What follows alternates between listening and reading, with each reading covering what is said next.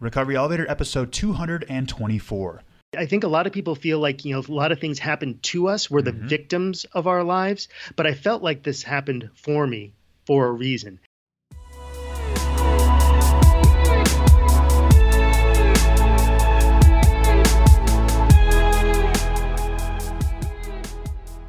Welcome to the Recovery Elevator Podcast. My name is Paul Churchill. Thank you so much for joining us.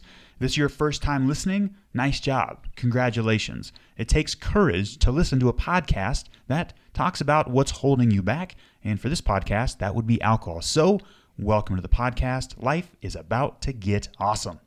On today's podcast, we've got Gerald. He's 50 years old from Boulder, Colorado. He's been sober since November 16th, 2015.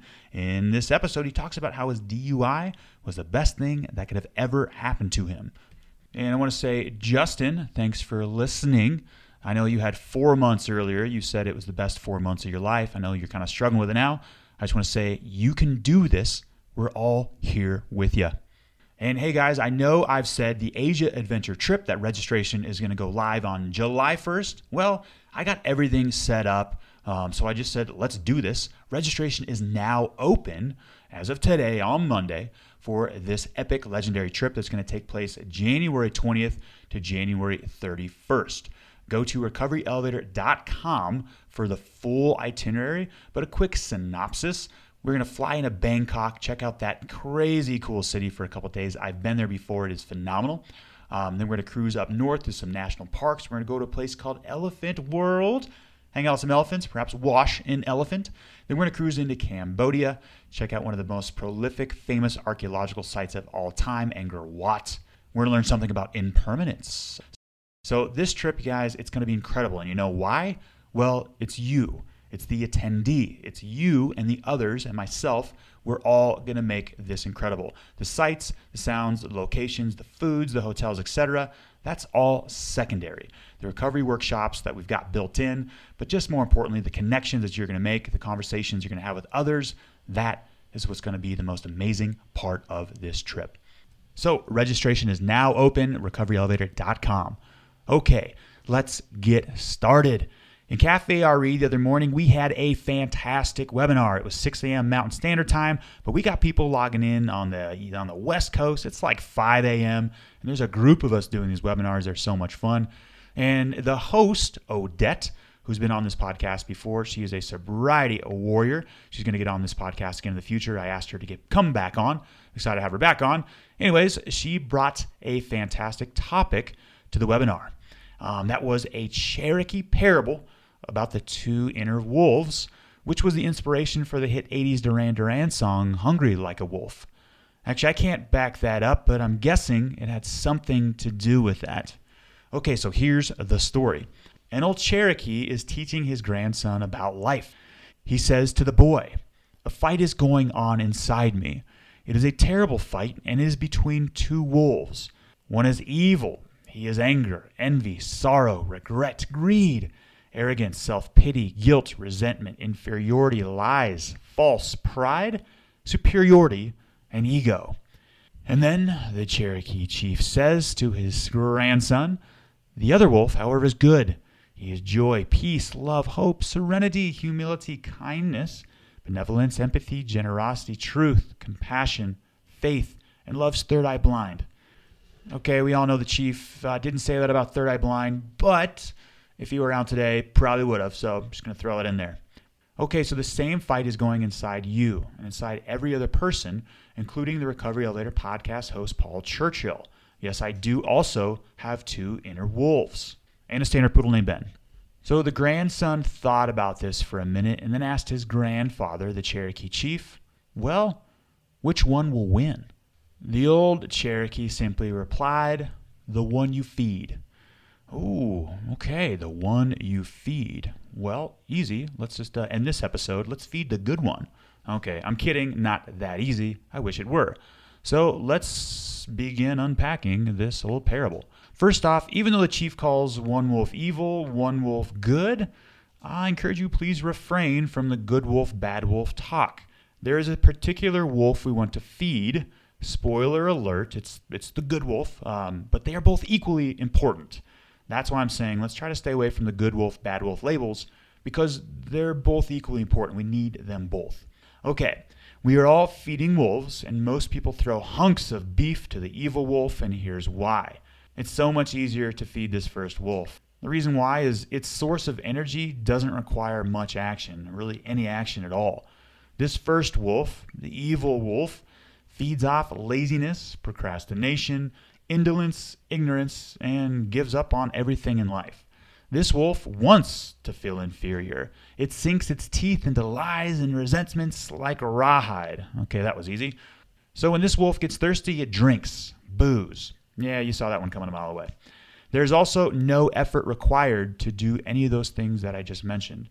And you're getting the reward with the sensation of relieving and instant gratification without doing much action at all. So now let's talk about feeding the second wolf, which is quite different.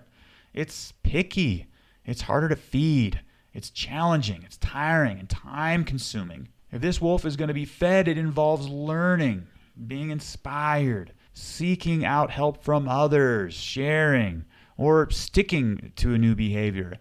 And this wolf Crave has been yearning for, starts with an S, ends with obriety.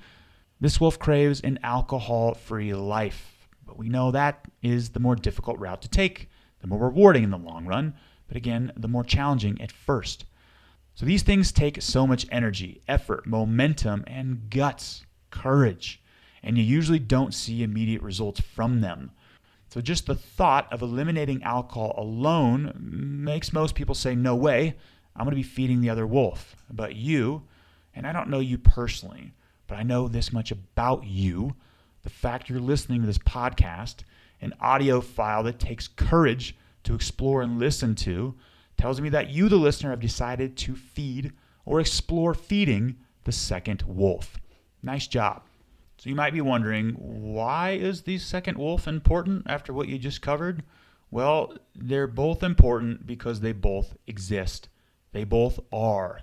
And they're both inside of you. As Carl Jung says, what you resist persists. So these are important because you have to have both sides. You need darkness for there to be light. You need walls for there to be space. You need silence for there to be sound. And you need the Hanson brothers for there to be Coldplay. So there's some cross-pollination from last week's episode, Let Authenticity Replace Positivity, with this episode. Meaning, sometimes we need to recognize and let the evil or the bad, whatever, wolf talk. We don't need to feed it, but we need to recognize it that it's there. We need to honor and recognize and love both wolves. This is tricky, but luckily, the Cherokee, they're going to bail us out on how to do this. To feed both wolves, the old Cherokee simply replied, if you feed them right, they both win. And the story goes on. You see, if I only choose to feed the good wolf, the bad wolf will be hiding around every corner, waiting for me to become distracted or weak and jump to get the attention he craves. But he will always be hungry and will always fight the good wolf. But if I acknowledge this bad wolf, just simply acknowledge him, he will be happy. And the good wolf will also be happy, and we all win. For the bad wolf has many qualities: tenacity, courage, fearlessness, strong-willed, and great strategic thinking. I have named this wolf Gary. This was the name of my addiction. Gosh dang, that guy is cunning at times. And so some of the things that this bad wolf has are the very things that the good wolf lacks. And there is a way to tap into both and to recognize the qualities of both good wolf, the bad wolf, at the same time. You see, son, the Cherokee continues, the good wolf needs the bad wolf at his side. To feed only one would starve the other, and they will become uncontrollable. To feed and care for both means they will serve you well and do nothing that is not part of something greater, something good, something of your life. Feed them both, and there will be no more internal struggle for your attention. And when there is no battle inside, you can listen to the voices of deeper knowledge that will guide you in choosing what is right in every circumstance. That would be wisdom. That would be those gut intuitions. The more both wolves are recognized, the more the balance between the yin and yang has been reached, the more gut intuition you will experience, the more wisdom you will be filled with. So if you're having an emotionally taxing day, say, hey, I feel like shit, or you're in the middle of an intense alcohol craving right now, and I know some of you who are listening might be in that emotional state, don't ignore it. I'm not saying feed it, but don't ignore it. All this voice needs to be satiated at times is just to be recognized. This is kind of like being a manager in the business world. If you're in a board meeting, you don't have to implement all the ideas that the team members bring to the table, and the team members are okay with that. They do, however, simply want to feel that their voice and suggestion was heard. It's the same concept. So before I quit drinking, I knew which wolf I was feeding. And I also made a mistake in sobriety in this journey, is I completely ignored that other wolf for a couple years. And that voice, that other wolf, the evil, bad wolf, again, I don't want to label it that way, but that wolf started chirping, started barking. Oh, let's go with howling. Yeah, let's go with that one. Started howling louder and louder until I had to listen. And that's when I talk about 170, my experience with plant medicine. I was in a rough spot before I had to go down to Costa Rica and do a hero dose of ayahuasca. I was in a rough spot before that because I had completely ignored this second wolf. I had only been feeding the good wolf, which is good, right? I was no longer drinking, but there was an internal unbalance. A yin and yang had not been reached. And I feel like I'm in a really good spot with that. And after the interview with Gerald, I'm going to talk to you guys about an experience I had while meditating the other day where the evil wolf got me a message, and it was kind of scary. But before that, let's hear from today's sponsor, BetterHelp. Is there something interfering with your happiness or is preventing you from achieving your goals? In early sobriety, I experienced some intense cravings to feel differently, and I wanted to use alcohol to make that happen. It's helpful to talk to somebody about these cravings. BetterHelp will assess your needs and match you with your own licensed professional therapist. You can start communicating in under 24 hours. It's not a crisis line. It's not self-help. It is professional counseling done securely online. There's a broad range of expertise in BetterHelp's counselor network, which may not be locally available in many areas. The service is available for clients worldwide. You can log into your account anytime and send a message to your counselor. You'll get timely and thoughtful responses, plus you can schedule weekly video or phone sessions so you won't ever have to sit in an uncomfortable waiting room. BetterHelp is committed to facilitating great therapeutic matches, so they make it easy and free to change counselors if needed. It's more affordable than traditional offline counseling, and financial aid is available. Visit betterhelp.com/elevator and join the over 500,000 people taking charge of their mental health with the help of an experienced professional. For Recovery Elevator listeners, get 10% off your first month at betterhelp.com/elevator. All right, let's hear from Gerald. Gerald, how are you? I'm doing great. How are you doing today, Paul? Yeah, doing great. Thanks for asking, Gerald. And let's get right into this. How long have you been sober? I've been sober since November 16th, 2015. And that was the day that I got a DUI. I was arrested for DUI on that day. Yeah, and you mentioned that was one of the best things that have ever happened to you, and we will get more into that later. But before getting further, give listeners a little background about yourself, Jared, where you're from, what you do for a living, your age, do you have a family, and most importantly, guys, I can see Gerald right now. He's got skis all behind him. Most importantly, what do you like to do for fun? Sure. So I live here in Boulder, Colorado. I grew up in Ridgefield, Connecticut. I was born and raised in Fairfield County, Connecticut. And I went to a private school there. I went to private college, graduated from there. And then soon after that, I moved out here to Boulder. So I've been here for quite a while now. And I love it. Love every minute of it. What brought you out west? Just like everyone else, for the snowboarding, for the mountain biking. And for example, today I got a chance to go for a short bike ride. And I take my kids skiing as often as I can. So I still get to enjoy that, decades later. There we go. And guys, before I hit record, I asked Gerald how old he was, and I thought he was straight up lying to me. We're doing Skype face-to-face. Gerald is 50 years old, looking about 26. I guess this alcohol-free life, hey, the secret's out, guys. We've been talking about it for a while. But that's a huge bonus. It sounds like you got a family, some kids. You like to go skiing, morning bike ride. Anything else you like to do for fun? Yeah, I love to hike. I love to. I'm doing a triathlon this summer. But yeah, skiing and biking are my passions. Have you gotten out and done any 14ers in Colorado?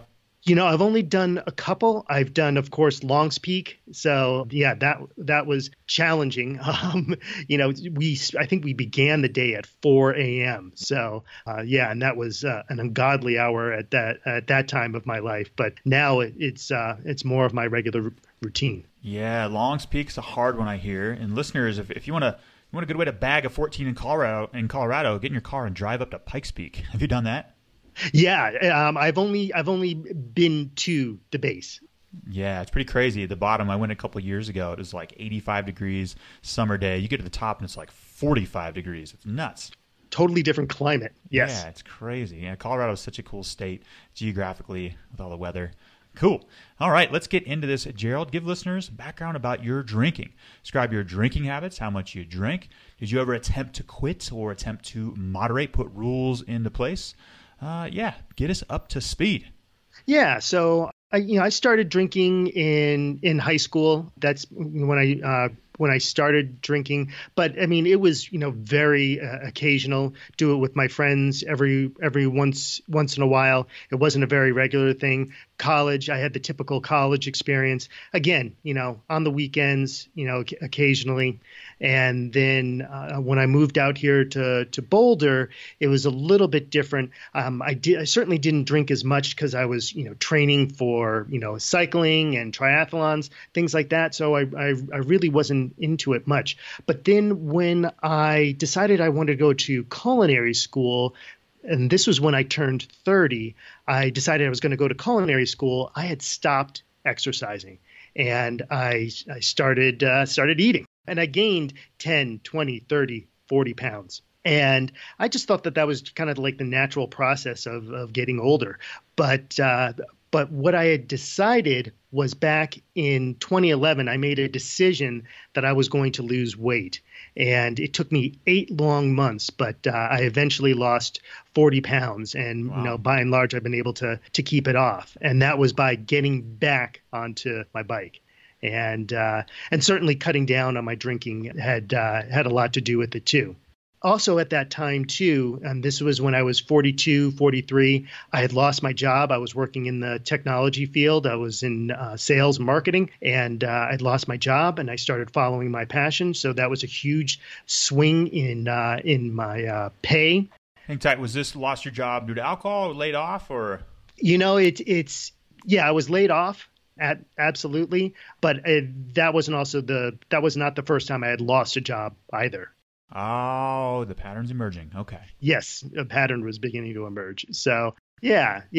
So with that loss of my job, I ended up moving in with my in-laws. So me, my wife, and my 2 kids, we moved in with my in-laws, and very large house, very spacious house, and they were gracious enough to take us in. But at the same time, I had not developed an exit plan to get out of that living situation. And, day by day, it was really taking a toll on really myself as a man. It really started to eat away at that. And that's when my drinking really started to progress. See, I was the type of person, who, I drank a lot of craft beer, and I drank a lot of, Bomber, Strong Brew, things like that. We used to cellar wine, so pull out a nice Barolo or Chateauneuf de Pape for a nice evening. So wine was and alcohol was really a part of my life. But at the same time, my drinking became worse and worse and worse. Drinking more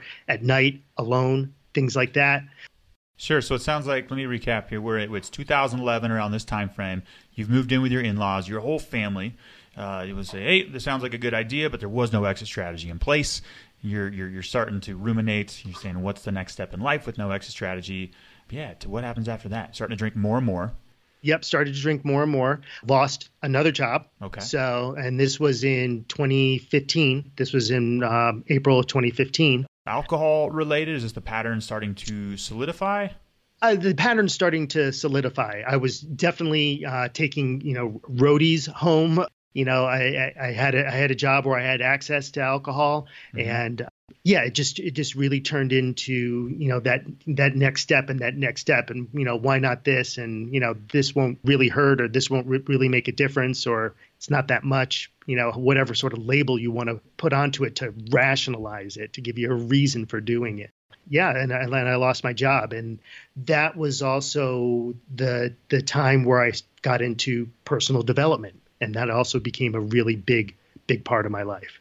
Okay, so let's back it up a little bit here. So you lost your job around this time frame, 2015. You moved in in-laws around 2011. Were there indications that alcohol was perhaps not a positive thing in your life? Did you try to quit? Did you start to see the role that alcohol was playing in your life? Only looking backwards. Okay, that's a common answer. Yeah. But at the time, no. I mean, I felt like I was, doing the same thing as the rest of my friends. The rest of my friends, drank craft beer. We would have, dinner parties where we'd have, nice wines. They were, featured, for dinner. So, that was a part of my, daily norm. So, and the norm with all of my friends as well, too. So I never really thought that I had a problem, and no one ever pulled me aside and said, "Hey, Gerald, I think you have a problem." So no one ever did that. Now, I did try and stop drinking, and it was probably like 3 weeks that I made the decision and I had stopped drinking, but no one really seemed to notice. So I just went back to my normal and kept on drinking. Now, was this part of that self-development phase in 2015 where you said, "Hey, let's try to not drink for 3 weeks"? Yeah, it was definitely a part of that. Self-development was a part of that. I was also cycling every day, and that was a big part of it. But like I said, I really had my self-esteem tied to what other people thought and what other people thought of me. So when I wasn't getting that sort of validation that, "Hey, Gerald, you're doing a good job," or "Hey, Gerald, you're doing the right thing," I just let it go. And like I said, went back to my normal. Sure. And that's applicable to all areas when we're looking for that external validation, whether it be for any personal goal. Yeah, I get that. So here we are. You've been sober for almost 3.5 years. What happened? What happened on November 15th, 2016? Or Yeah, so I was on my way home from work. I was working at a brewery, and I was on my way home, and people from work said, "Hey, why don't you stop by for a drink? We're saying goodbye to so and so. So why don't you stop by for a drink?" So I proceeded to bring more alcohol from work to the party. And I had a few more beers there, had my typical shift drinks before I left, and then had some more beers there. And, someone asked me, "Hey, Gerald, are you okay to drive?" And I said, yeah, sure, I'm fine. So I was on my way home, and I was going through this neighborhood. I was imagining, me and my family living in this neighborhood, living in one of these houses, living in one of these townhomes, and what would that be like? And how much happier would I feel being out of my in-laws' house? And I came around a corner, and I hit the corner so hard that it deployed my side airbags, and there just happened to be a cop sitting right there. So, wow. Okay. So is this your rock bottom moment, it sounds like? That's a good question.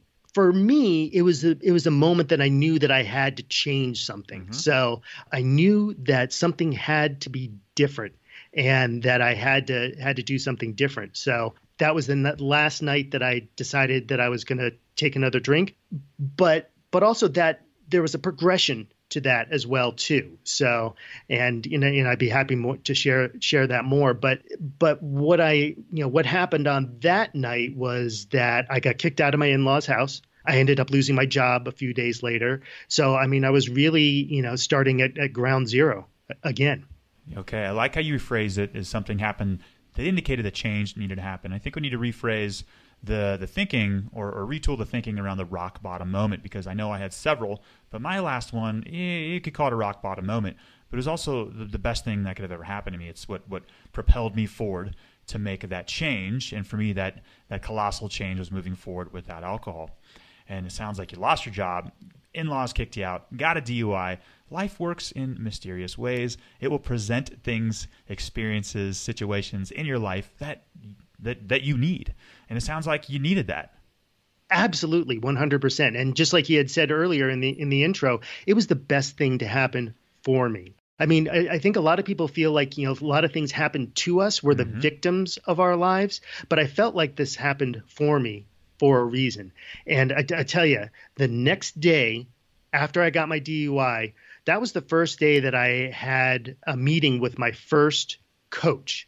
And I had a meeting with my first blog coach. And I had developed this blog a couple of months earlier where I was, kind of writing about, my cycling and, writing with different people and different experiences, kind of a Dear Diary sort of thing. But then this propelled me from the idea of this, Dear Diary type of blog to a business where I was serving other people. And that is what I've really been devoted my life to since then, is being of service to other people. I understand my purpose now in life, and it took me a little while to figure that out and to land on that and to discover that for myself. But it was also taking that time each morning to think about that in purposeful silence and writing it down, taking that time each day to understand what's truly important to me and what I'm here to do. Gerald, so if I'm hearing you correctly, kicked out of your parents' house, fired from a job, let go from a job, you got a DUI, and the very next day, you've got a meeting with a blog coach or a career coach to learn about what you're doing today. That's pretty neat. That's some synergistic events that life did for you. And love you said, the DUI, none of them happened to me. They all happened for me. So I'm a firm believer in that. But listeners, that's neat. I don't know. Am I missing something here? Absolutely. I mean, we come across people in our lives. What is the saying that the teacher will appear when the student is ready? And at that point in my life, I was definitely 100% ready for something different in my life. And like I said, it took me some time to figure out, what my purpose is, what I'm here to do. And for me, I understand that my purpose is to empower people to change. And that's everything that I do is geared toward that, to, from the way that I approach my work to the way that I, approach my book to the way that I approach parenting my children. I feel like we all have this capacity to learn, that we all have this capacity to do something different than what we always did. And, just because we always did it in the past isn't a good reason for, continuing to do it in the future. And we all have that capacity to change. I know so many people love to say that, well, this is just me. This is just who I am. And they're helpless to their circumstances, or they're just helpless to the way things are. But we all have the power to change that. We all are creating our reality. Now, listeners, you heard Gerald say earlier that a pattern was starting to emerge, and we've seen a lot of patterns on this podcast. And one of them that we see all the time with almost every interviewee is that space needs to first be created before the next chapter of your life can begin. Now, during these tumultuous times, and unfortunately sometimes we don't see what's actually happened, while it's happening, they feel like they're distractions, they're life trials that we can often get sucked in on them. But this is exactly what's happening, that space was being created. And it can feel like the world is shrinking, that our world is imploding, and oftentimes we're going to feel small during this process. And I just love this pattern every time. I see it emerging with every interview. And Gerald, one other pattern that we see on this podcast is that getting sober is not a cakewalk. So how did you do it? What was it like day one? I'm actually impressed you met with your blog coach. That would have been a phone call out of me. I'd be like, hey, dude, can we push this back a week, please? Like, how did you do it? You woke up, you're like, man, I got a DUI last night, but I want to get my blog started. Let's, yeah, I'm still on for the meeting. And that's pretty much how it was. I was thinking, well, should I cancel this, or is this really the right time for this? And I thought, no, I'm gonna go ahead and go through this. I'm gonna go ahead and take this on right now, because I feel like this is what I need to be doing right now. And it was really transformational for me. It really helped me understand, or at least begin to understand, that there was a different purpose. So instead of just going to a job and instead of just doing, what I'm told, I was actually creating something. I was actually giving something to other people. Again, instead of just doing what I wanted to do, I was trying to create something of value to somebody else. And that was really the thing that I would say made the biggest difference in my life, was being able to provide more value to people. Because look, from there, I took on so many different skills that I wanted to begin to develop. I started writing every day. I started public speaking. I went to a Toastmasters group and I got enrolled in that and started developing that skill. I ended up starting my YouTube channel, and I started speaking every day and creating videos every day on that. So it was one skill after another that I just took on to develop. Again, all in the idea of providing more value to people. Yeah, providing value, being of service. That's another pattern we've seen on this podcast. Great way to get out of the incessant thinking loops inside the brain and helping out others. Yes. Big time for recovery. So let's go back to some nuts and bolts. How did you do it in the first week too? Were there some intense cravings? Were there any challenges you overcame? Were 12-step meetings part of your journey? Did you have to reach out to friends and family? I imagine you got a DUI. I imagine your wife you're like, hey, let's have a chat, sweetheart. Walk us through like all the stuff that happened that first week, 2 weeks, first month. Yeah. So I distinctly remember, it was really my family that helped me out. And when I say my family, my father, he was right there since, from the moment that I got arrested. He was the one that, came and picked me up. So he's been there, the entire way. And my sister was there for me. I remember I went over to a friend's house, a couple days later, poured me a tall Manhattan, my favorite drink, and, poured me this tall Manhattan. And I got on the phone with my sister, and I probably talked to her for an hour, maybe 2 hours. And I never touched the drink. I ended up pouring the drink out and not touching it. And it was that connection with my family. That was one of the things that made the biggest difference to me, and understanding that I was moving away from something and moving towards something else. And I think that's also the biggest thing, is moving towards something else, because I think so many times we think about, trying not to drink. I'm going to avoid, and this hit me right at the holidays. So, I'm going to do my best not to drink on Thanksgiving. I'm going to do my best not to drink on Christmas. So instead of trying to avoid that, what I was really doing was I was looking forward to something. I was looking forward to creating great content. I was looking forward to spending time with my kids. I was looking forward to all these different aspects of my life rather than trying to avoid one thing. Listeners, Gerald just dropped 2 huge value bombs, and you heard perhaps the most important word. Well, community's a big one, but he said connection. Connection with my family. Now, addiction is all about the internal disconnection, and that internal disconnection is reflected in our external environments. We look to mollify the internal disconnection with external sources such as alcohol, behaviors, thoughts, and that's why we're listening to this podcast, because we did it with alcohol. And the second one is, you've heard me say this a lot recently on this podcast, this whole thing, sobriety, moving into life without alcohol, it's not a no to alcohol, but it's a yes to a better life. And I absolutely love how you phrased that, Gerald. It's not avoidance of a particular substance, but a yes to better experiences, better perceptives, or better perceptions in life and in general.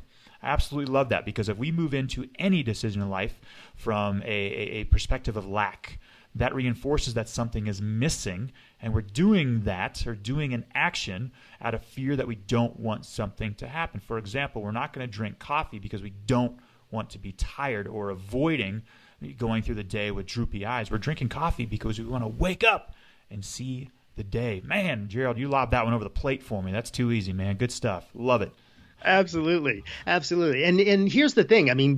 Before, I was literally sitting on the couch with a bottle of bourbon, with the television remote, big bag of 2-pound bag of Skittles in my lap, watching the series finale of my favorite show, just sitting there and waiting for my career to do something for me and my family. And guess what? It never did. It was me that had to do something. It was me that had to change. I had to do the work in order for it to work. Did you at least finish the bag of Skittles? I love Skittles, sorry. You at least finish the bag, then start your new life. And what was the show, just out of curiosity? Mad Men. I always remember. Oh, that's right. I read that. Yeah, at least got to finish the series, finish the Skittles, and then boom, there you go. Get started. Yeah. And the listeners, Gerald, he's walking the walk. He sent me a book, and I'm currently writing a book, and I complimented him on this tremendous feat. It's just a difficult project, and it's called My Morning Practice, How to Put Down the Bottle, Escape Mediocrity, and Master Your Morning Mindset by Mr. Gerald Rhodes.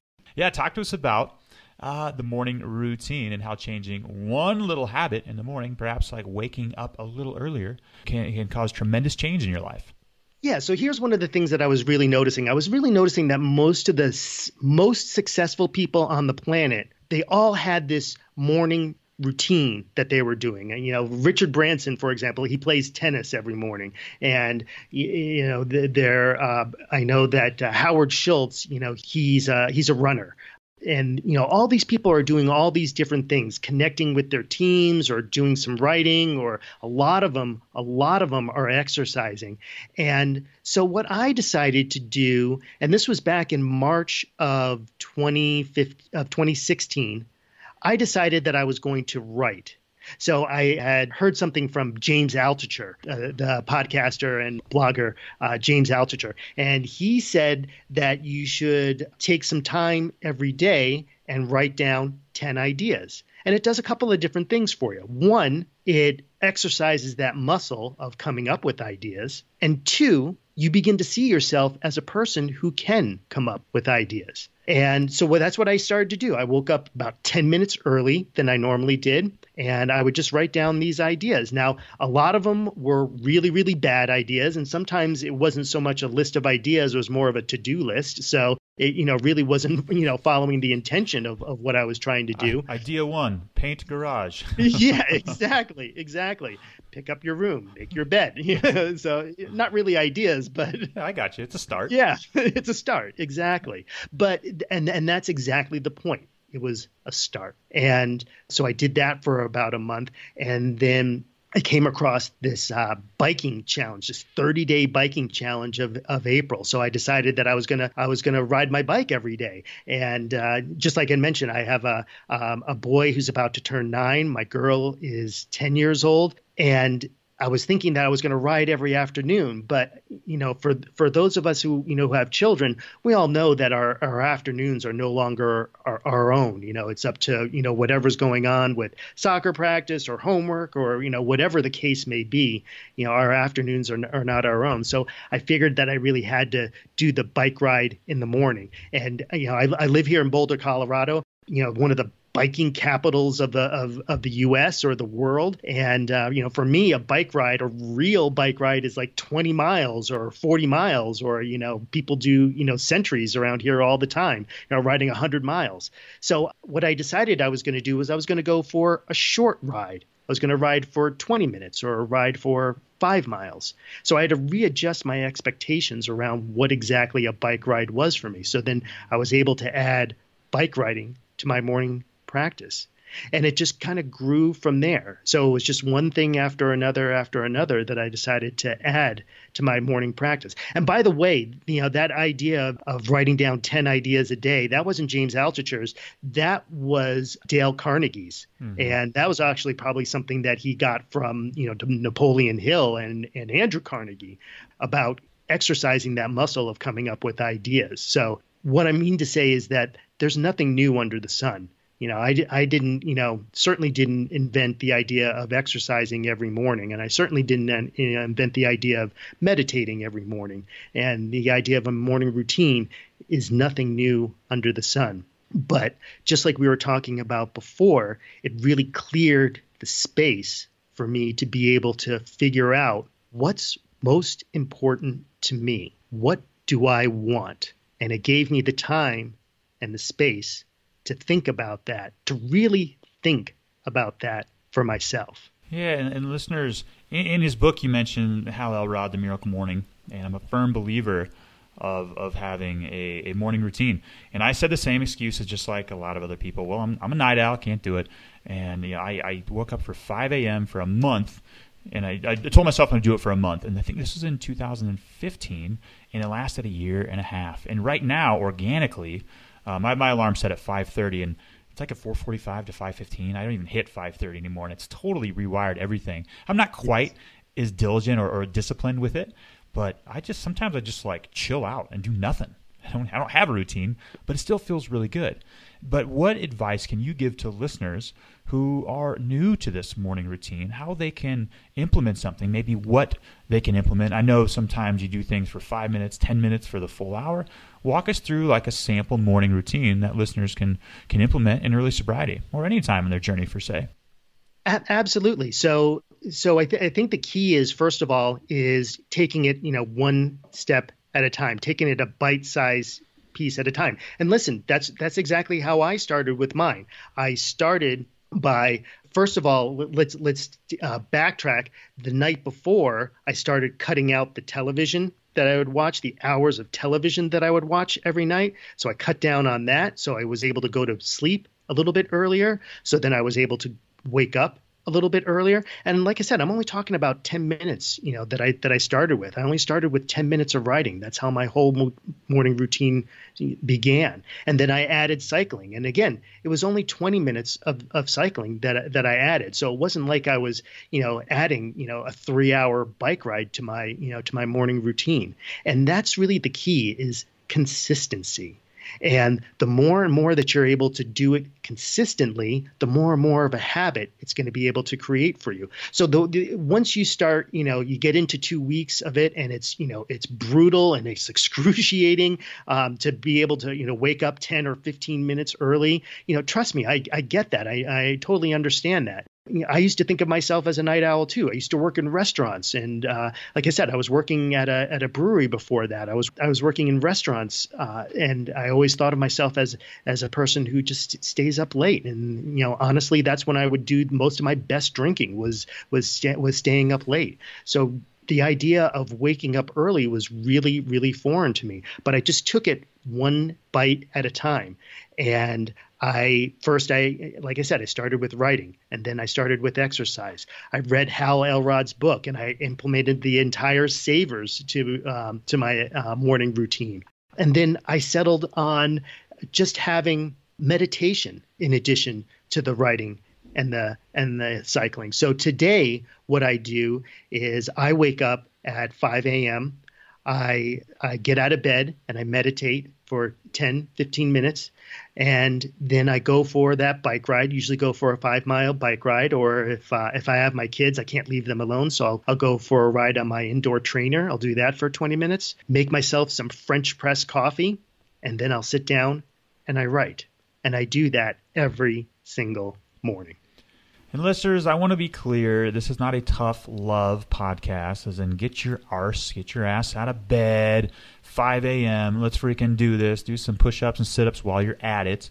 This is a self-love podcast, and I want to be clear, this is not wake up at 5 a.m. so you can realize a 6-figure income or make more money and buy bigger things and products. Sure, you can do that if that's what you please, but I think you'll shortly find, as I did, after a couple weeks, that hour before the sun came up, and in Montana, we get the sun early in the summertime, that hour when I was able to walk my dog, and at 5:15 the sun came up, right around there, maybe 5:45, the sun was coming up over the mountain. That became the most serene part of my day. It became what I looked forward to most.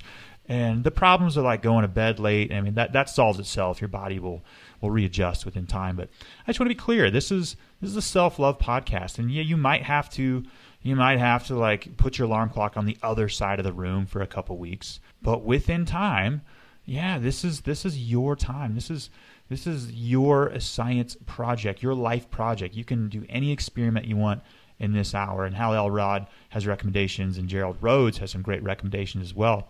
I know my favorite time was just to read a fiction book. Read a book that I could just like totally unwind. And I'd read a fiction book, then I'd read like a self-help book. I'd go back and forth, but I always try different things in my routine.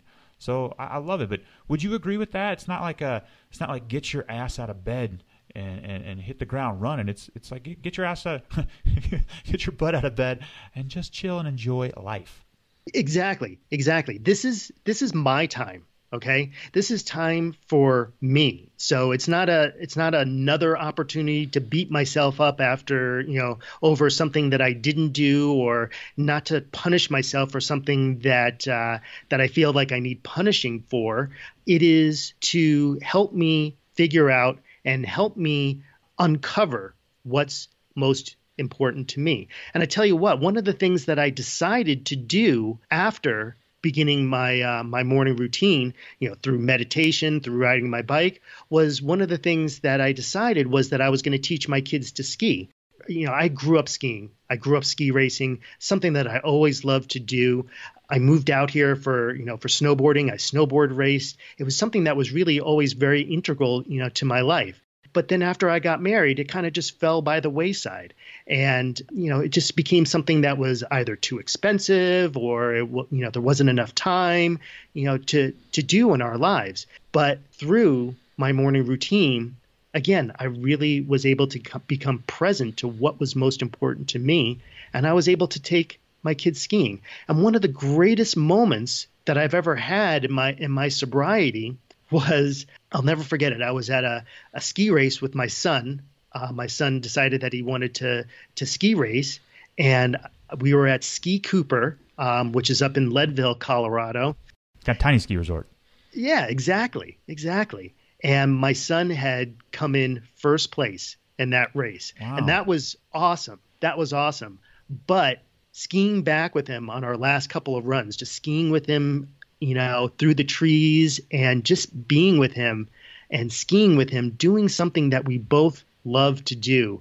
I mean, that was just pure magic. And that was, one of the greatest things that I was ever able to create from my sobriety. And it all came from having that morning practice, taking those few minutes every day to really think about what's most important to me.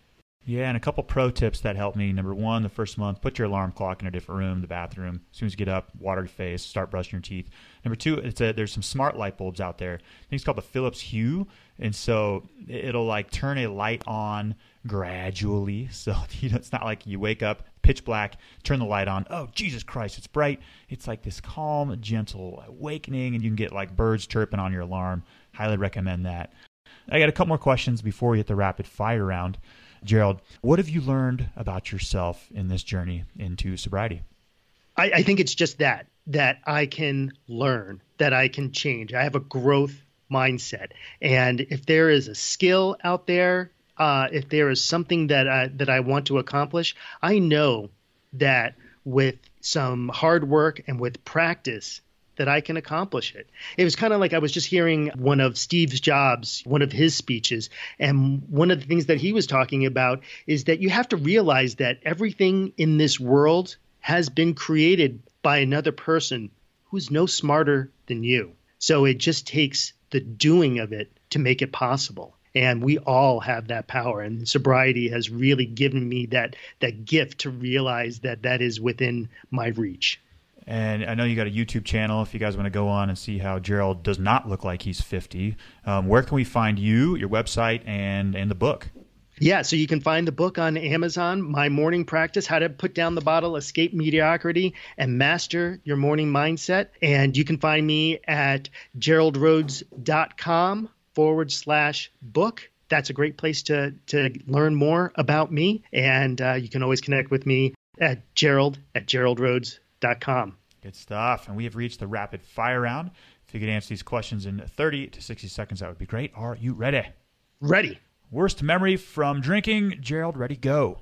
Worst memory from drinking was my son's 5th birthday. My former wife, she and I got in this huge fight. I got him this bicycle for his birthday, and it just turned into this complete mess. It was because I was drunk. Yeah, it was a horrible memory, which should have, could have been, a beautiful day. We may have already covered this. It might have been the DUI, but when was your aha moment indicating that alcohol had to go? I would say that my aha moment was I had listened to this one video by Bob Proctor, And he was talking about how he would listen to records in his car. This is really back in the early days. This was in the early 60s, and how he would listen to Earl Nightingale. And one of the things that he was talking about was that during this record, Earl Nightingale would come to this point where he would say, now here we come to a rather strange fact. Why do we think that other people can have all these goals and do all these great things, and then for some equally strange reason, we feel like we cannot? And I'm here to tell you that that simply isn't true. There are great reservoirs of accomplishments and goals and achievements inside of you, and we all have that ability to reach them. That was my big aha moment. Yeah, we can all tap into that infinite source, infinite intelligence. I love it. What's your plan in sobriety moving forward, Gerald? My plan in sobriety moving forward is my morning practice. That has served me really well. I know that, just like you're talking about, there's all sorts of ways that we can change it and adapt it, adding things like reading or, switching it up. There are so many, great things that we can add to a morning practice or take away. And I'm talking about age-old things like reading. I'm talking about visualization. I'm talking about, like I talked about writing. That's how I first started. We're not talking about any sort of new technology out there or something that you have to go and spend, any money on. It's something that things that we all have access to. And apart from your morning routine, what's your favorite resource in recovery? My favorite resource from recovery has been a book that I read by Gary John Bishop. It's called Un Yourself. So you got it. I got you. Unfuck yourself. We were good. Yeah, exactly. And yeah, that's been one of the books that has really carried me through. I listened to it on Audible. I love listening to books on Audible. That's also been a great lifeline for me. I listen to it over and over and over again. Yeah, Audible is the shit. And I did an episode probably 4 or 5 episodes ago called the Unfuck Yourself Movement. And I walked into a bookstore, Gerald, or it was in the airport. I saw like a top 20 bestsellers, and 4 out of 5 of them, or 4 out of the 20 or 5 had the title Unfuck Yourself somewhere in the title. There is an Unfuck Yourself movement happening now. And your book is part of it. My book that's coming out is part of it. This podcast is part of it. There's a global wobble happening right now, and there's a large demand for ways to get out of this wobble that aren't pill format. So absolutely love it. And in regards to sobriety, what's the best advice you've ever received?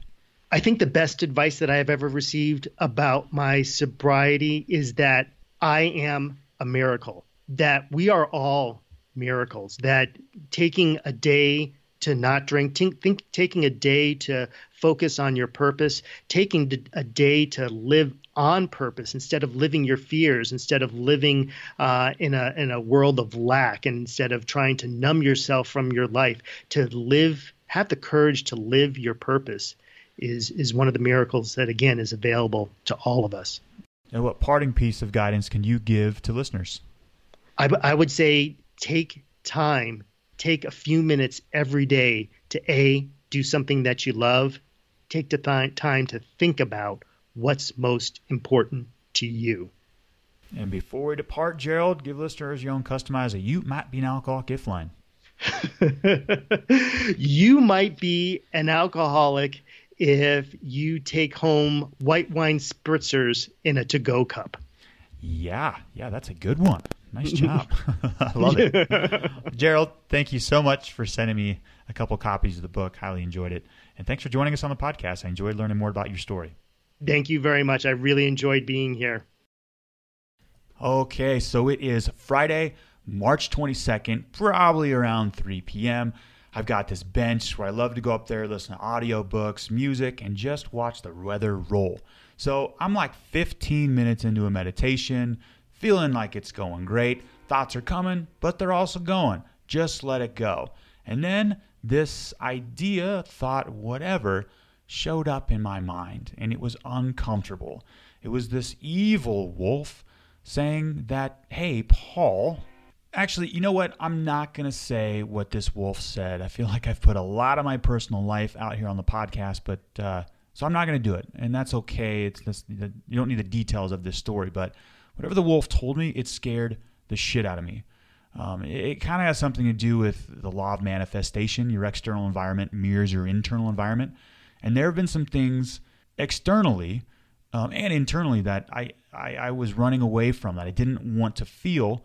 But I was able to see clearly that no, that's this wolf howling louder and louder. So it was scary. For about 2 hours, for about 3 to 5 p.m., I was on the bench, kind of freaking out. My wheels were spinning. I was spinning out a little bit. And I made some calls. I talked to my brother. I actually called several people in my recovery network. And right about 5:30, something strange happened. And I know this is going to sound weird. It's going to sound woo-woo. And I've done some Google searches, and I don't know how to explain it. And again, last episode, I talked about how my asthma has just disappeared. Again, this is strange. I'll freaking take it. Having asthma, spending $150 or $130 a month on a medication is not fun. Yeah, I'll definitely take this tailwind in life. And here's another one that I can't really explain, but here's what happened. So on my left side of my body, I've known there's been some blockages. My eyesight is not as good as my right side. There's lower left back pain that hurts. It's not debilitating, but it's always been there. My lower left leg is not as quite as strong as my right leg. It's a lower left leg, my left quad, and my left calf. And my left cheek sometimes goes numb.